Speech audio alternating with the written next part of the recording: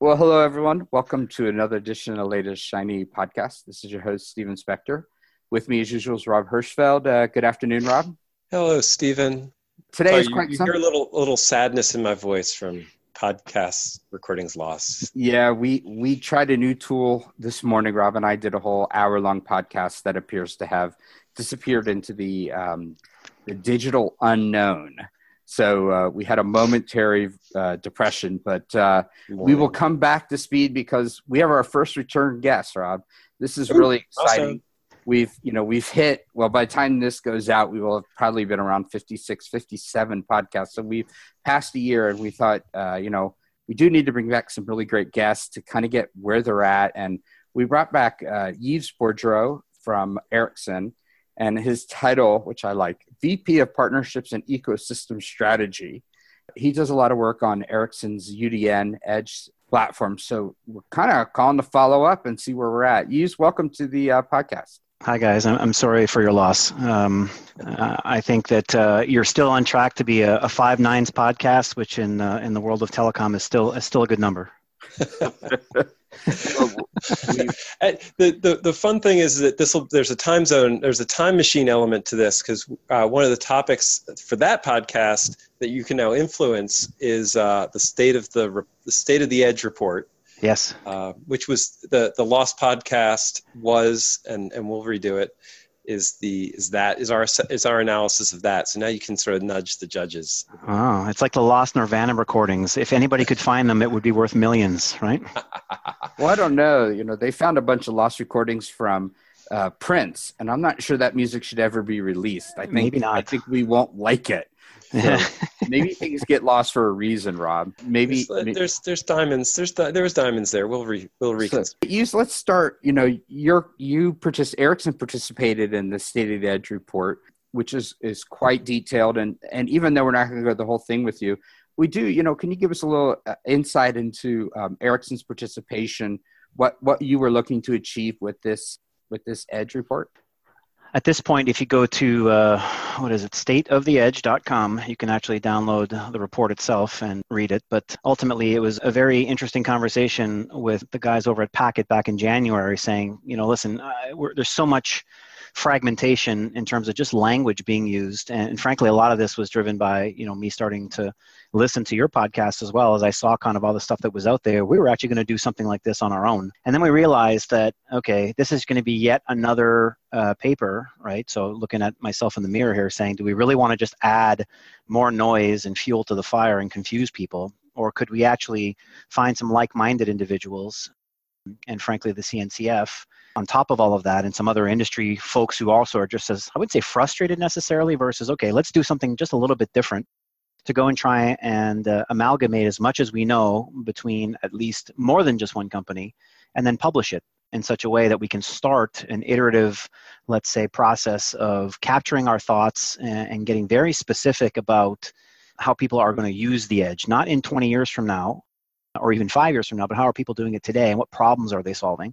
So the hope is that this becomes, I wouldn't say a catch-all, but a collaborative version of publications with some speaking engagements and stuff that we would support as an organization that's open to anybody to participate, to try and bring some reality to the situation here, right? If I see one more, and this is one criticism that I have of the report, at least the first one, right, is we lead off with my two most infamously despised cases of autonomous driving and virtual reality, which, by the way, I'm not opposed to. I think they're great. I just don't think they're around the corner, pun intended, like people think that they are. And there's much more pressing issues that we could solve. And so one of the reasons why I listen to your podcast is because people do bring real use cases to the table of here's how I would use it today, or here is why some of these cases that are brought up are not there. So we funded partially the report with the other sponsors.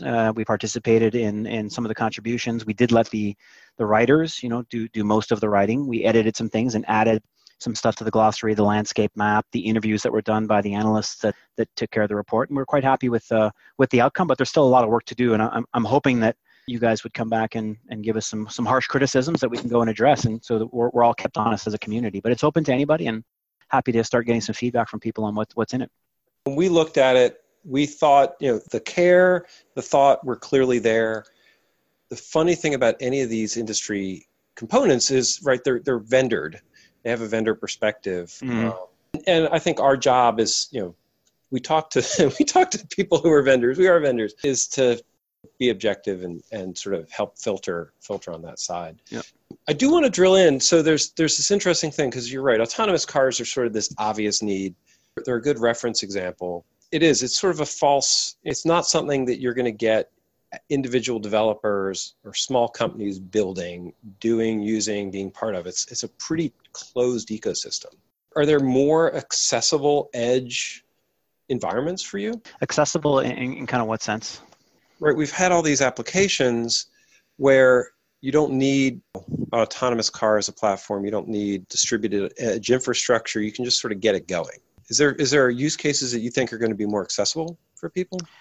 Well, I can tell you what my conclusion was after, let's say, 9 months here. What you'll see kind of in some of our, I'll call it collateral, but essentially it's what we say out there is, the first wave of applications that we think are early starters really are in, I'll call it the acceleration space, if you will. But it's basically with technology companies that if they can touch packets sooner in the transmission chain, that they can actually do something meaningful with them. Giving them edge compute resources closer to where the users are, the eyeballs on the eyeball network side of things, actually affords them the opportunity to add whatever secret sauce or special things they want from a software standpoint sooner in the process, which overall seems to be better for anybody. And this is one of the things that sort of comes up in the report peripherally, but what you're describing is edge as an accelerant, not edge as I can't start until edge is here. Yeah, in this case, it's actually edge as a platform where acceleration technology can live to actually, perform, let's say, the benefits that it claims to.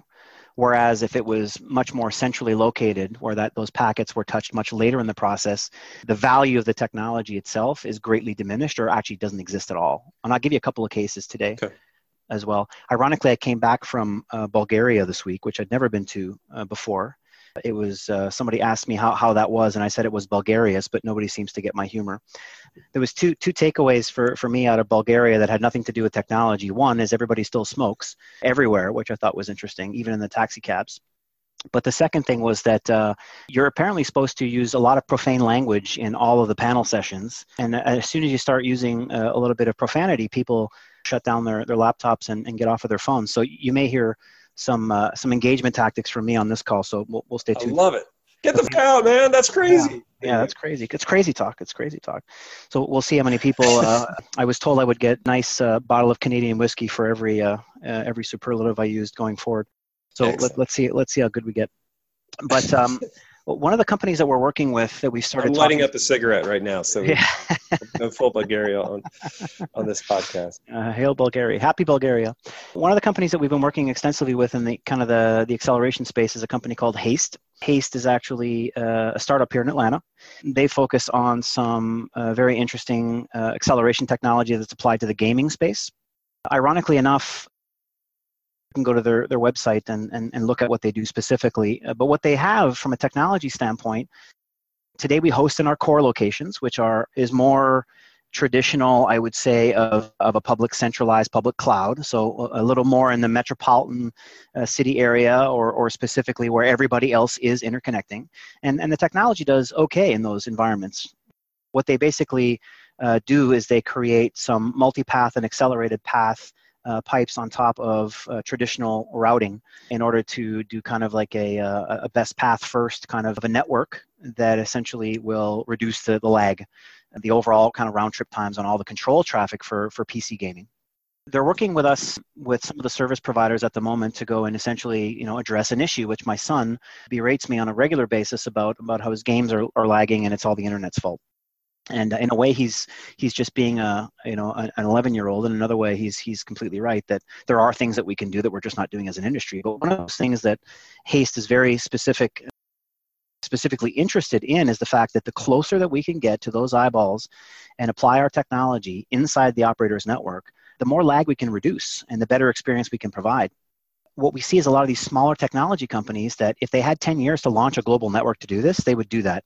They don't have 10 years anymore. They may have 12 to 24 months to go and validate not only if the technology works, but if there's a market for it. So now what we're trying to do with our Edge platform is give the opportunity for these companies that feel that their technology would just run better in conjunction with a service provider's network inside, that they approach us and they tell us why that is. And in a lot of cases, we've turned away dozens of companies and we say, listen, you're fine with public cloud. There's no benefit here from a technology standpoint to go and do this. So don't do it, which ironically enough is some people like it and other people say, well, can't we just give you money? And it's like, we'd prefer not to. It's not core to the Edge. So what you're describing here is opportunity cost around Edge, right? And we had Jason Hoffman on a little while ago. We were talking about sort of the killer app and what's going to drive it. For you, there's this opportunity cost. I'm going to push back a little bit because there's an opportunity cost to say these are natural applications, they fit our model, we should go after them. Could you be missing the killer app by saying the opportunity cost of chasing a bad fit use case is too high? I think you can. I think you can also look at it as a graduated approach. More often than not, we actually say, yes, that's a great idea. And then people, and we give people tools to have them understand if something is worth doing or not. And those tools are really just questions to ask. If you're not running in public cloud today, chances are that you're not going to actually entrust an edge cloud provider. You have security issues, or you have data localization policies that you need to fit, or something just needs to be under lock and key of the enterprise that's doing it. So you're not a really good candidate if you haven't made that cultural shift to public cloud and public internet traffic. Luckily for us, and I think I mentioned this in the last podcast as well, and it's kind of been amplified in all of our discussions, is that everybody gets that they're going to do something like this. They have to connect into the public cloud ecosystem because that's where all the applications are now, or at least a lot of the emerging applications, the Ubers, Lyfts, Netflix, they're all out there. You have to interconnect with them, at least from that standpoint. You may not want to run your stuff there, but you're going to have to figure out a way to connect into them. There's an interesting piece of what you're saying, because public cloud is the dominant delivery platform today, and there's cloud native was a big sponsor in the report, and you've made some nods to cloud native. I want to dig into a little bit more soon. But does that mean that edge infrastructure, it's not cloud? We don't even need to have that conversation. But the development paradigm is cloud. How do you break that apart? I definitely would agree with you that it's not centralized public cloud. I think that it is still cloud from a lot of other different aspects in terms of a lot of the technologies that are used that are also used in cloud. I think it's also true of the fact that because a lot of these networks on the edge that people are building are accessible by the public internet, that it sort of kind of makes it cloud from that standpoint. I do get frustrated with some discussions with people that don't get specific, right? So when I talk about cloud or IoT, what part of the ecosystem is somebody really trying to play in, right? And there are a lot of subcategories there, but then there's the subcategories. That's when you can get very specific to the applications and then decide whether or not this is the next big thing or not, right? If I said, hey, what do you guys do?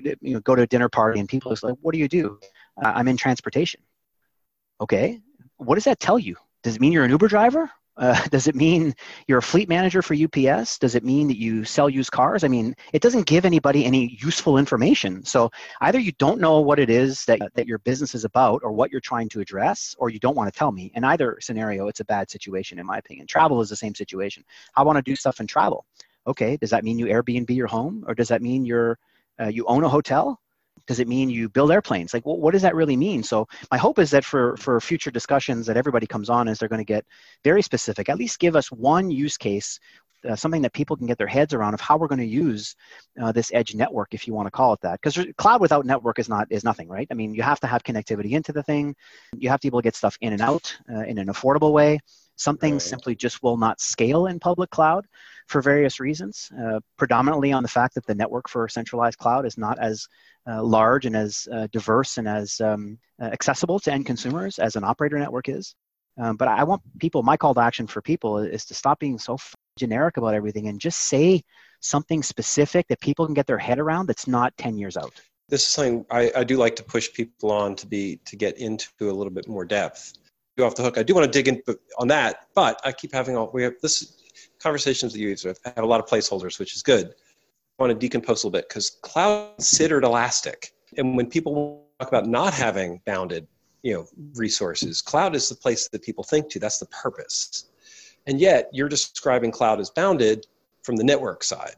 Mm-hmm. And so is edge solving that problem? It's going to have, much less computational elasticity, but much less network elasticity. Is that a definitional helpful?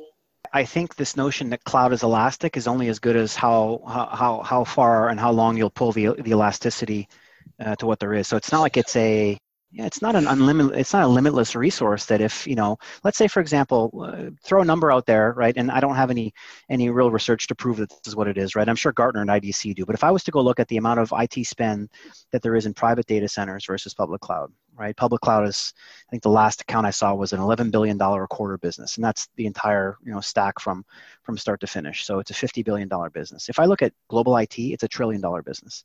How many applications are run in private data centers versus public cloud? I mean, you'd be lucky if you could find 5%, okay, of those applications, let's say by revenue spent, revenue generated, or even infrastructure installed. It's not out there yet. So if I all of a sudden flip the switch, just like if I did with video, for example, and I said all of the pay TV that's delivered today over private networks, all of a sudden was turned on or put onto the internet, right? Well, the internet's elastic too.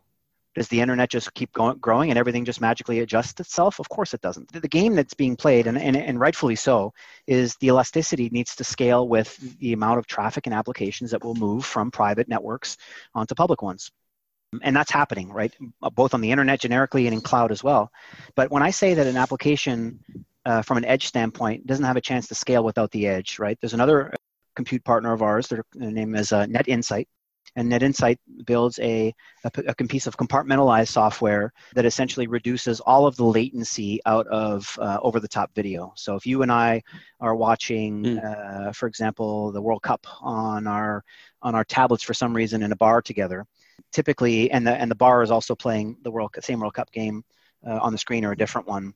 The one that you see on the screen, typically in the big screen that comes from satellite or from cable, is typically fairly far ahead in terms of the broadcast. So it's typically anywhere between 30 and 90 seconds faster than what you'll get on a device. So this company, for example, removes all of that latency, right? They'll say 6 seconds of glass-to-glass latency and claim to be faster than broadcast. They can also synchronize it with the local broadcast. But the idea is that technology, if rolled out, okay, let's say it's just a 5 megabit feed. If you're doing 10,000 of those, okay, you can do the math. It's gigabits per second. Okay. Now, if I was to say go to 100,000 and start adding zeros, right? If I say 1 million users are going to watch the World Cup in a particular location, there's no public cloud in the world that has enough egress out there from a sheer capacity standpoint. And even if they did, what they're going to charge you is significantly greater from a pricing standpoint because they just haven't rolled out enough capacity to get those economies of scale. The only way that this technology can see the light of day, okay, is if it's actually rolled out in partnership with service providers in some way, shape, or form, which is what we're trying to do on the UDN side, is create this environment to make something scalable at the edge of the network, right? So if I look at what would be your estimate then, Rob, of how much bandwidth a public cloud actually has out there? It's probably measured in let's say 100. It's huge. It's huge in relative terms, but it's tiny in terms that you're describing. Especially Ingress is going to be more even limited. Worse. Yeah, even worse on the Ingress side. So, if I was to measure the best public clouds, right, separately or in aggregate as hundreds of gigabits networks, and I was to say that in one particular country, I look at, let's say, Comcast or AT&T or even Vodafone, if you look at the amount of mobile and fixed line capacity that they have, it's measured in the terabits and exabits of traffic, right? So if I have applications specifically on the video side that I want to scale, I couldn't even if I wanted to do it in centralized public cloud, both from a technology and from a commercial standpoint. You were hitting one of I think our new games of edge whack-a-mole, which I like. Because what you're describing is a financial incentive for edge that is different than people think from a normal mind. So there's an element here where things are showing up that aren't edge specialized. Your example here is not an edge, what people would think of as an edge application. It's a mobile phone app, or it's a video streaming thing. And you're saying, if we don't fix the edge and create edge infrastructure and platforms and things like that people can leverage, Amazon is going to not be able, we're going to have a financial hit from everybody consuming Amazon, because everybody's going to be hurt when we run out of egress elasticity at Amazon. Yeah. We have a financial motivation to solve this problem that is not the direct two parties involved, but a broader, so Amazon could show up and say, I know it's going to hurt my business, but I'm going to fix this. I'm going to help fix this edge problem, because if I don't, the thing I'm making a lot more money on is going to be hurt. Is that a fair sort of? It is a fair statement. And the way that I kind of couch this with people is that, and we're in real kind of debt, I guess, to the large public cloud providers, because they are creating market and a need for other things like edge cloud, which doesn't really exist today. But at the end of it all, what are they doing? They're taking more applications, more egress, they're building their networks, and they're just pushing them closer to the edge networks. And the opportunity for service providers is, before they completely lose control of kind of one of the last big pieces of strategic geography and infrastructure that they have, is to build out something before it's kind of too late. You're saying that, and I'm thinking they're pretty close to too late. Yeah, they need to figure this out super quickly, and it's a development problem. It's not, I'm going to build servers, or I need to know how. Obviously, we think provisioning servers and running IT infrastructure is really important to making this go. However, it's going to be one on these application delivery. Mm-hmm. Yeah, no, I think the web scale guys have done a really good job at providing a centralized environment for people to innovate. Now it's up to the service providers to band together. And we think that we're helping them do that with UDN, but to band together in order to scale those innovations. So to me, it's not an either or, but if you give a web scale player enough time and enough money and they continue to gain control, I mean, if you look at any analyst report on how much they're spending on infrastructure, connectivity, fiber, networks, it's billions and billions of dollars, and that will continue, which I think is a good thing overall for consumers. They're going to lose? Or they're incredible innovators, but this is the classic innovator's dilemma, because the things that are going to have to be done for edge are disruptive to the patterns and practice that they should just go dump all of their innovation budget on. Mm-hmm. Right? Amazon, Google, and Microsoft are chasing each other. They should be innovating against beating each other to there is no finish line. So making the best big centralized public cloud hyperscale adjective thing out there. For them to chase edge in some ways is disruptive. Maybe Google would do it because they're in the dust position at this point. Are you saying that this is the telcos have a chance to take to sort of maybe leapfrog? I wouldn't say it's a leapfrog moment, more so than a chess move and getting there before that spot is taken. I don't know that there's an opportunity to leapfrog per se, but I could be wrong, and I'd love to be wrong in this particular case. But I think from a defensive strategy standpoint, the service provider guys have been largely focused on growing very successful businesses and doing innovation work on the side. And now we're hoping that they'll continue to entrust, the UDN team here to help them at least get to that next chess move, and then see what we can do from there and what applications arise that get enabled by that.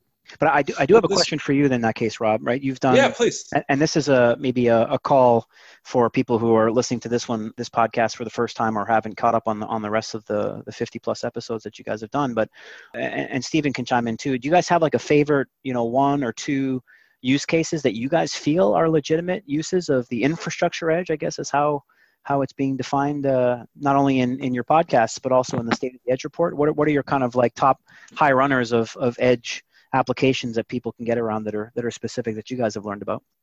Podcast we did, which should be out by, I think the time we listen to this was from Hanger. And you had to pick the one I didn't listen to yet, so I'll take my own advice and go listen to that one. I don't think it's out yet. It's not out yet. So we're ahead of the game, but the Hanger, what I really liked is, so for our audience, drones. It's doing robot drones.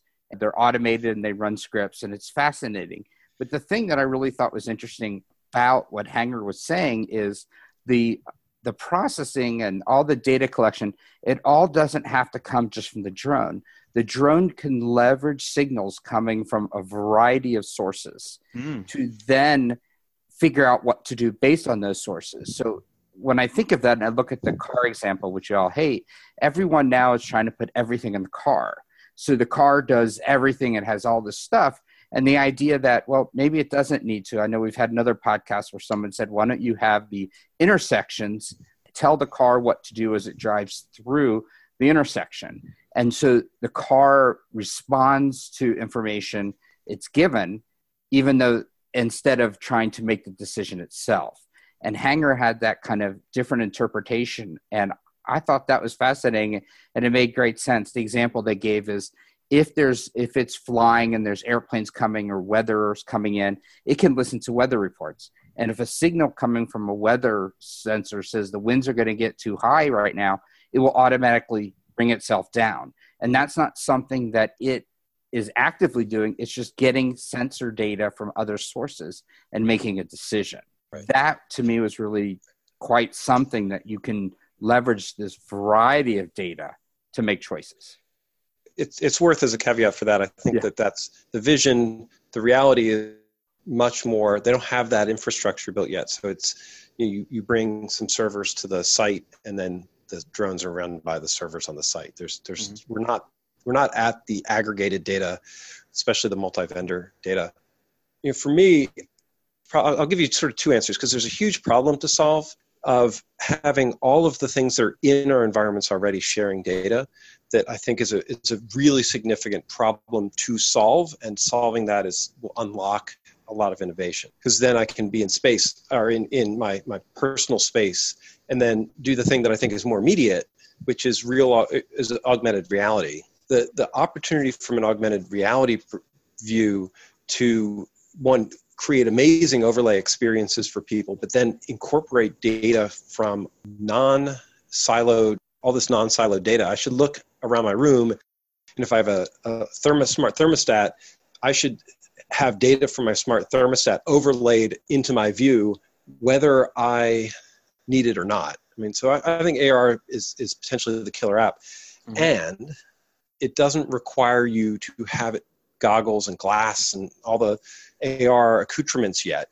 I think we actually can create meaningful, valuable AR experiences with people's phones and phone cameras. When I look at something that doesn't require new innovation but has immediate value, phone-based AR is actually very accessible, and I think it has the potential to be that initial driving app.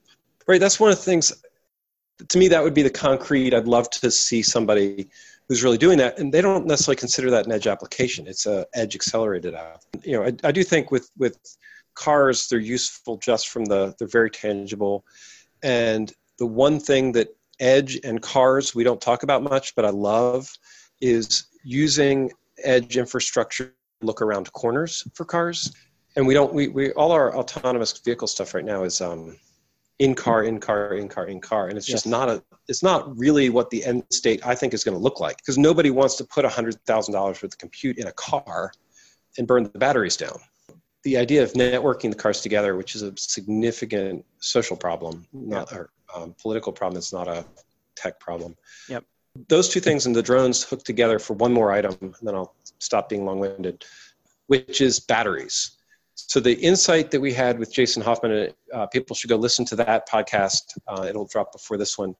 Batteries are potentially the killer app. If you say, all right, I need to improve battery life on my AR goggles, this was Jason's example, or my drone, the hangar example, or my car, offloading compute from that is saving money. It's reducing the cost of that device. I think that if you want to look around for the ultimate edge applications, find ones where batteries are the limiting factor and invest there. That's definitely a good segue, because you're right. We believe there's something in automotive as well.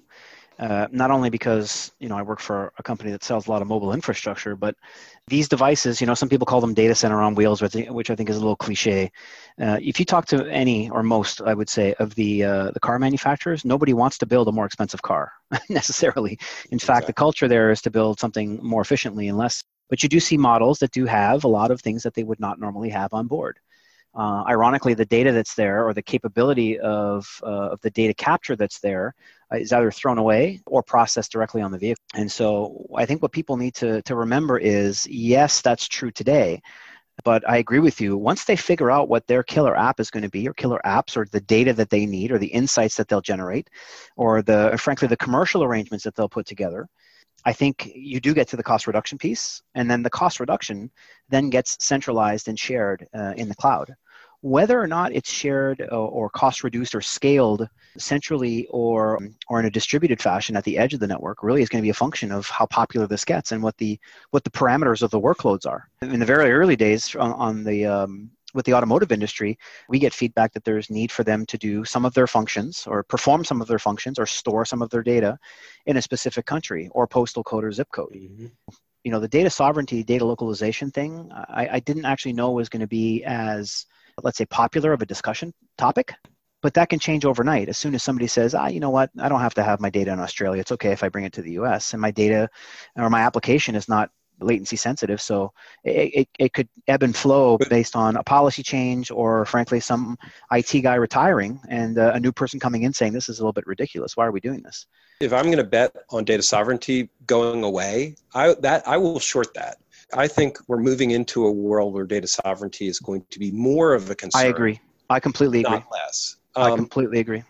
The other point that I would add to what you said, I think it's really important. Look at cost per MIP for a processor in an edge device or a processor in a car or drone or something like that. It's much, much higher than a off-the-shelf CPU that I could put in an edge data center. The ability and firmware is easier to manage, right? The more I offload from that, it's not about, we don't have to be technicians to say it's a cost issue. If I can take, complexity and code and processing that I have to pay per penny on a MIPS basis and move it into cheaper, locations, even if that cheaper location is at a data center, phone point of presence, then central office. Oh my goodness, I could save in aggregate of buying processors or millions and millions of dollars and buy that data center infrastructure many times over. I mean, this is part of the whole argument for cloud. I don't think is entirely true, but Amazon's cost per MIP is cheaper than anybody else's on the planet, except maybe Google. Pass that savings on to the consumer necessarily, but it is a factor in their infrastructure. I agree with you. And one of the things that I did appreciate from Simon Crosby of Swim AI in his, and since they're doing edge stuff, was the actual commercial comparison, right, of the intersection and the costs of actually using centralized cloud in the intersection example for the city of Palo Alto. I don't know if that was a real example or not, but it was definitely, used as an example that would illustrate kind of his point there. And that was in a previous podcast, so I won't repeat what he said necessarily, but it was an example that people could put numbers to that hopefully could get their head around edge intelligence using their technology and how something really needed to be to happen closer, just based on the economics of GPUs, right? So you're talking about MIPS. He didn't use the word GFLOP in this case, but some of these things I don't think we're going to need some big thinkers like these guys to come back and say, look a little bit around the corner, right? When we're talking millions of sensors, think of tens of billions of sensors coming in. There's a great application with around affinity and geo resolution that right now in a lot of these IoT environments for Sigfox and LoRaWAN work just fine in a centralized environment, right? But they're only talking about hundreds of thousands of sensors right now. And they all know that if this thing takes off, they have to distribute some of these geo resolution functions at the edge of the network, not only because the network itself won't scale to handle all the traffic, right? In terms of the sheer, it wouldn't be from a bandwidth standpoint, it would be just from a small object standpoint. Just the databases that they have and how they choose to store that data and then re-access it. People don't realize, I think that if they haven't built a network or worked in network technology or inside of a computer, every time a piece of data touches a piece of hardware in a network, on a motherboard, off motherboard, is adding latency. Now, if you multiply, look at a web page and how many calls it makes these days to all these different ad servers and cookie servers, and it's ridiculous, right? When I talk to people and they say, my application has an API call. It has an API call. Okay, I don't think you understand, but there's probably thousands, right, of API calls and chatty traffic, and every one of those transactions touches a piece of hardware and adds microseconds that add up to milliseconds, that add up to seconds of latency. Wherever you can shave off touch points in the network or simplify these chatty protocols and reduce the amount of processing and storage that happens, that's where the real benefits of latency are going to happen. And you're going to see things that were not possible before because it takes too long, hopefully evolve into these next gen, big kind of applications that are now seen as the next big thing. So I want to take something you said and segue into what's going to have to be our final topic as much as Stephen as I go I'm watching. Let's talk about free software. And I say that with air quotes. Nothing is free, Rob. Nothing is free. No. Everybody has told me it's not open source software. It's free software, right? It's totally sarcastic. One of the things in the Edge report, and I think interesting to hear your opinions on, is the impact and potential for community development, shared open source collaboration, software that's not proprietary, so less, maybe less cost barrier to entry. We should put the free stuff to the side because that's a whole podcast. Yep. But I do want to know, what's the software side of it? How are we building, software in communities? How are we solving this problem collaboratively? Let's see what happens in a post get owned by Microsoft world, I guess, and what the impact will be there. I'm hopeful that this is really a new Microsoft anyway, but we'll see if the rest of the development community agrees over time. You guys have talked about this in podcasts. I don't think my personal opinion probably doesn't necessarily gel with Ericsson's. When these, I forget which podcast you were talking about, but somebody was comparing OpenStack to Kubernetes. And there was a list, I think, that you had started kind of talking about with your guest at the time, and his name escapes me, but about the what are the right ingredients for open source projects. The one I do remember is that if something is vendor, and I would agree with this statement, that if something was largely vendor driven, became something that wasn't adopted early by a large community before they kind of went commercial, that was part of the recipe for something that would not survive, at least not survive. Was it? Yeah, so not that would not necessarily survive, or at least grow to the level that the hopes and dreams were.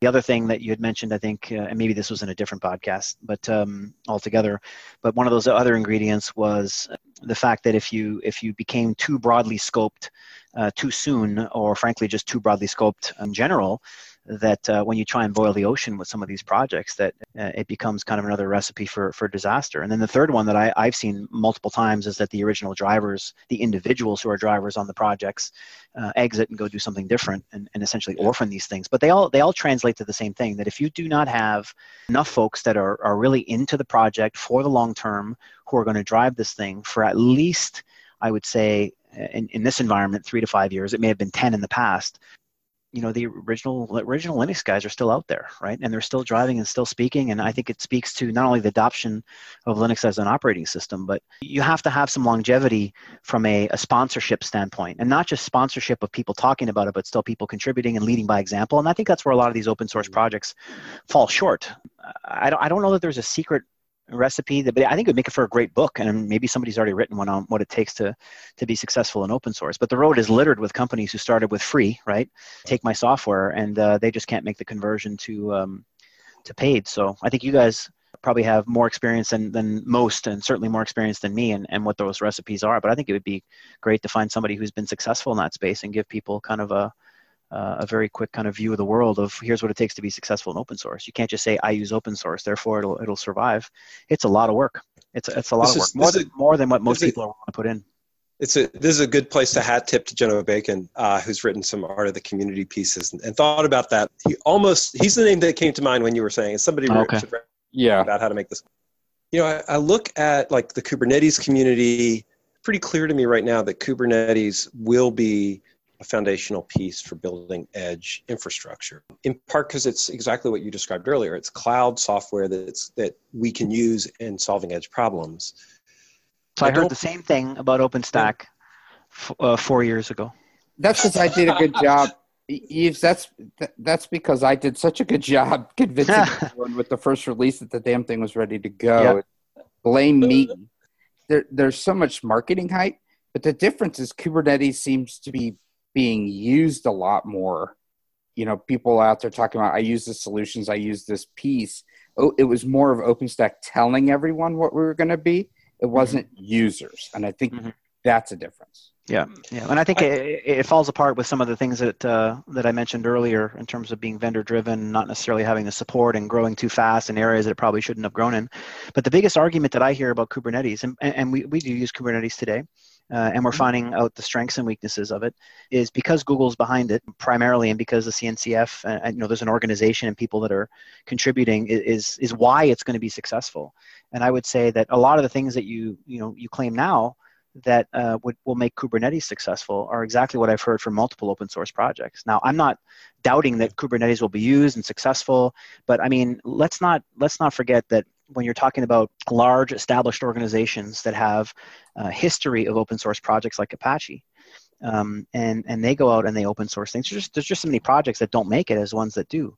So the answer is not to not try, but when I look at Kubernetes and I see what it's good for versus what it's not good for, I think people just dust over the not good over part saying, oh, that'll get solved by the community. And I'm not convinced that it will in all of these cases. Right. Or something new. And for Edge, just different. Sorry, Steven, go ahead. I was just going to say something new will come along when I think about everything was Docker, and Docker was going to own the world. What was that, 2 years ago? Yeah. The acceleration going from own the world to disappear is fast.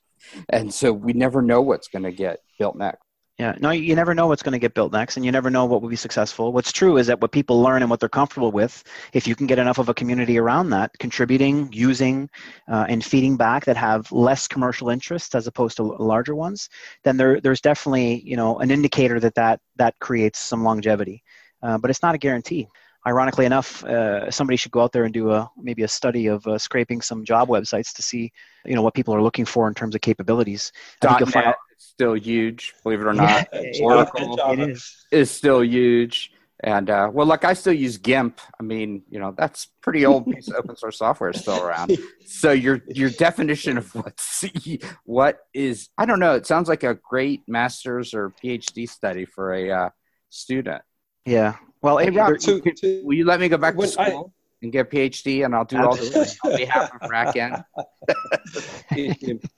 Podcast, sure, of course. But yes. to your points though on what's popular, right?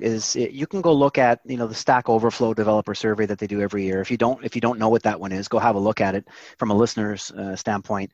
It actually shows you what these people are doing and using, right? And to me, that's the bellwether, or the canary in the coal mine with respect to, if you're looking at what's trending over years, what has a shot at really standing out. And then there's the Git developer survey as well that kind of shows these things. If you can get a pulse on enough of these larger development communities, what they want to learn, what they're using, but that trended over time, I think you'll get a much, much better indication of which open source projects you could map to the languages that are being used, the databases that are being used, the applications that are scaling, and really kind of make a better projection based on data on if this thing has legs and what, how long the legs are going to be from a development standpoint. But I'm gonna push back on a couple of things, and then we do need to start wrapping up.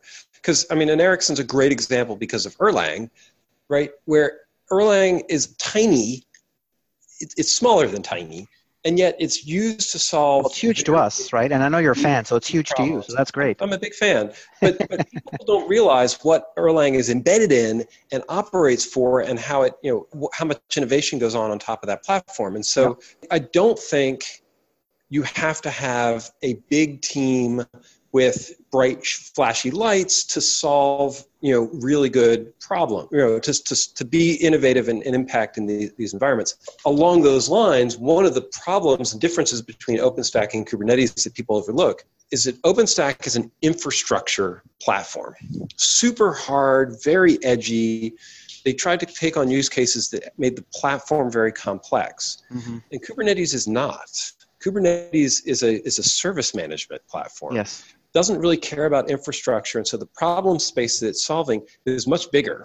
And so I'll challenge you on I agree about the hype cycles and things like that, but I think OpenStack tried to solve an infrastructure problem without realizing they were an infrastructure problem, and thought they were becoming a developer platform. Yep. Kubernetes to me hasn't walked that line. Kubernetes knows it's a developer platform, stays there, doesn't try to solve the infrastructure problems. Hasn't had to, at least. Yep. Well, so shame on me for coming in here with generic hand waving, and thanks for calling me out on it.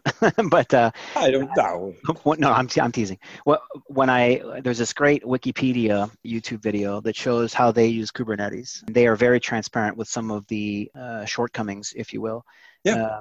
I really enjoy some of those chats when people who aren't going to use the platform or are not really going to follow what it's used for.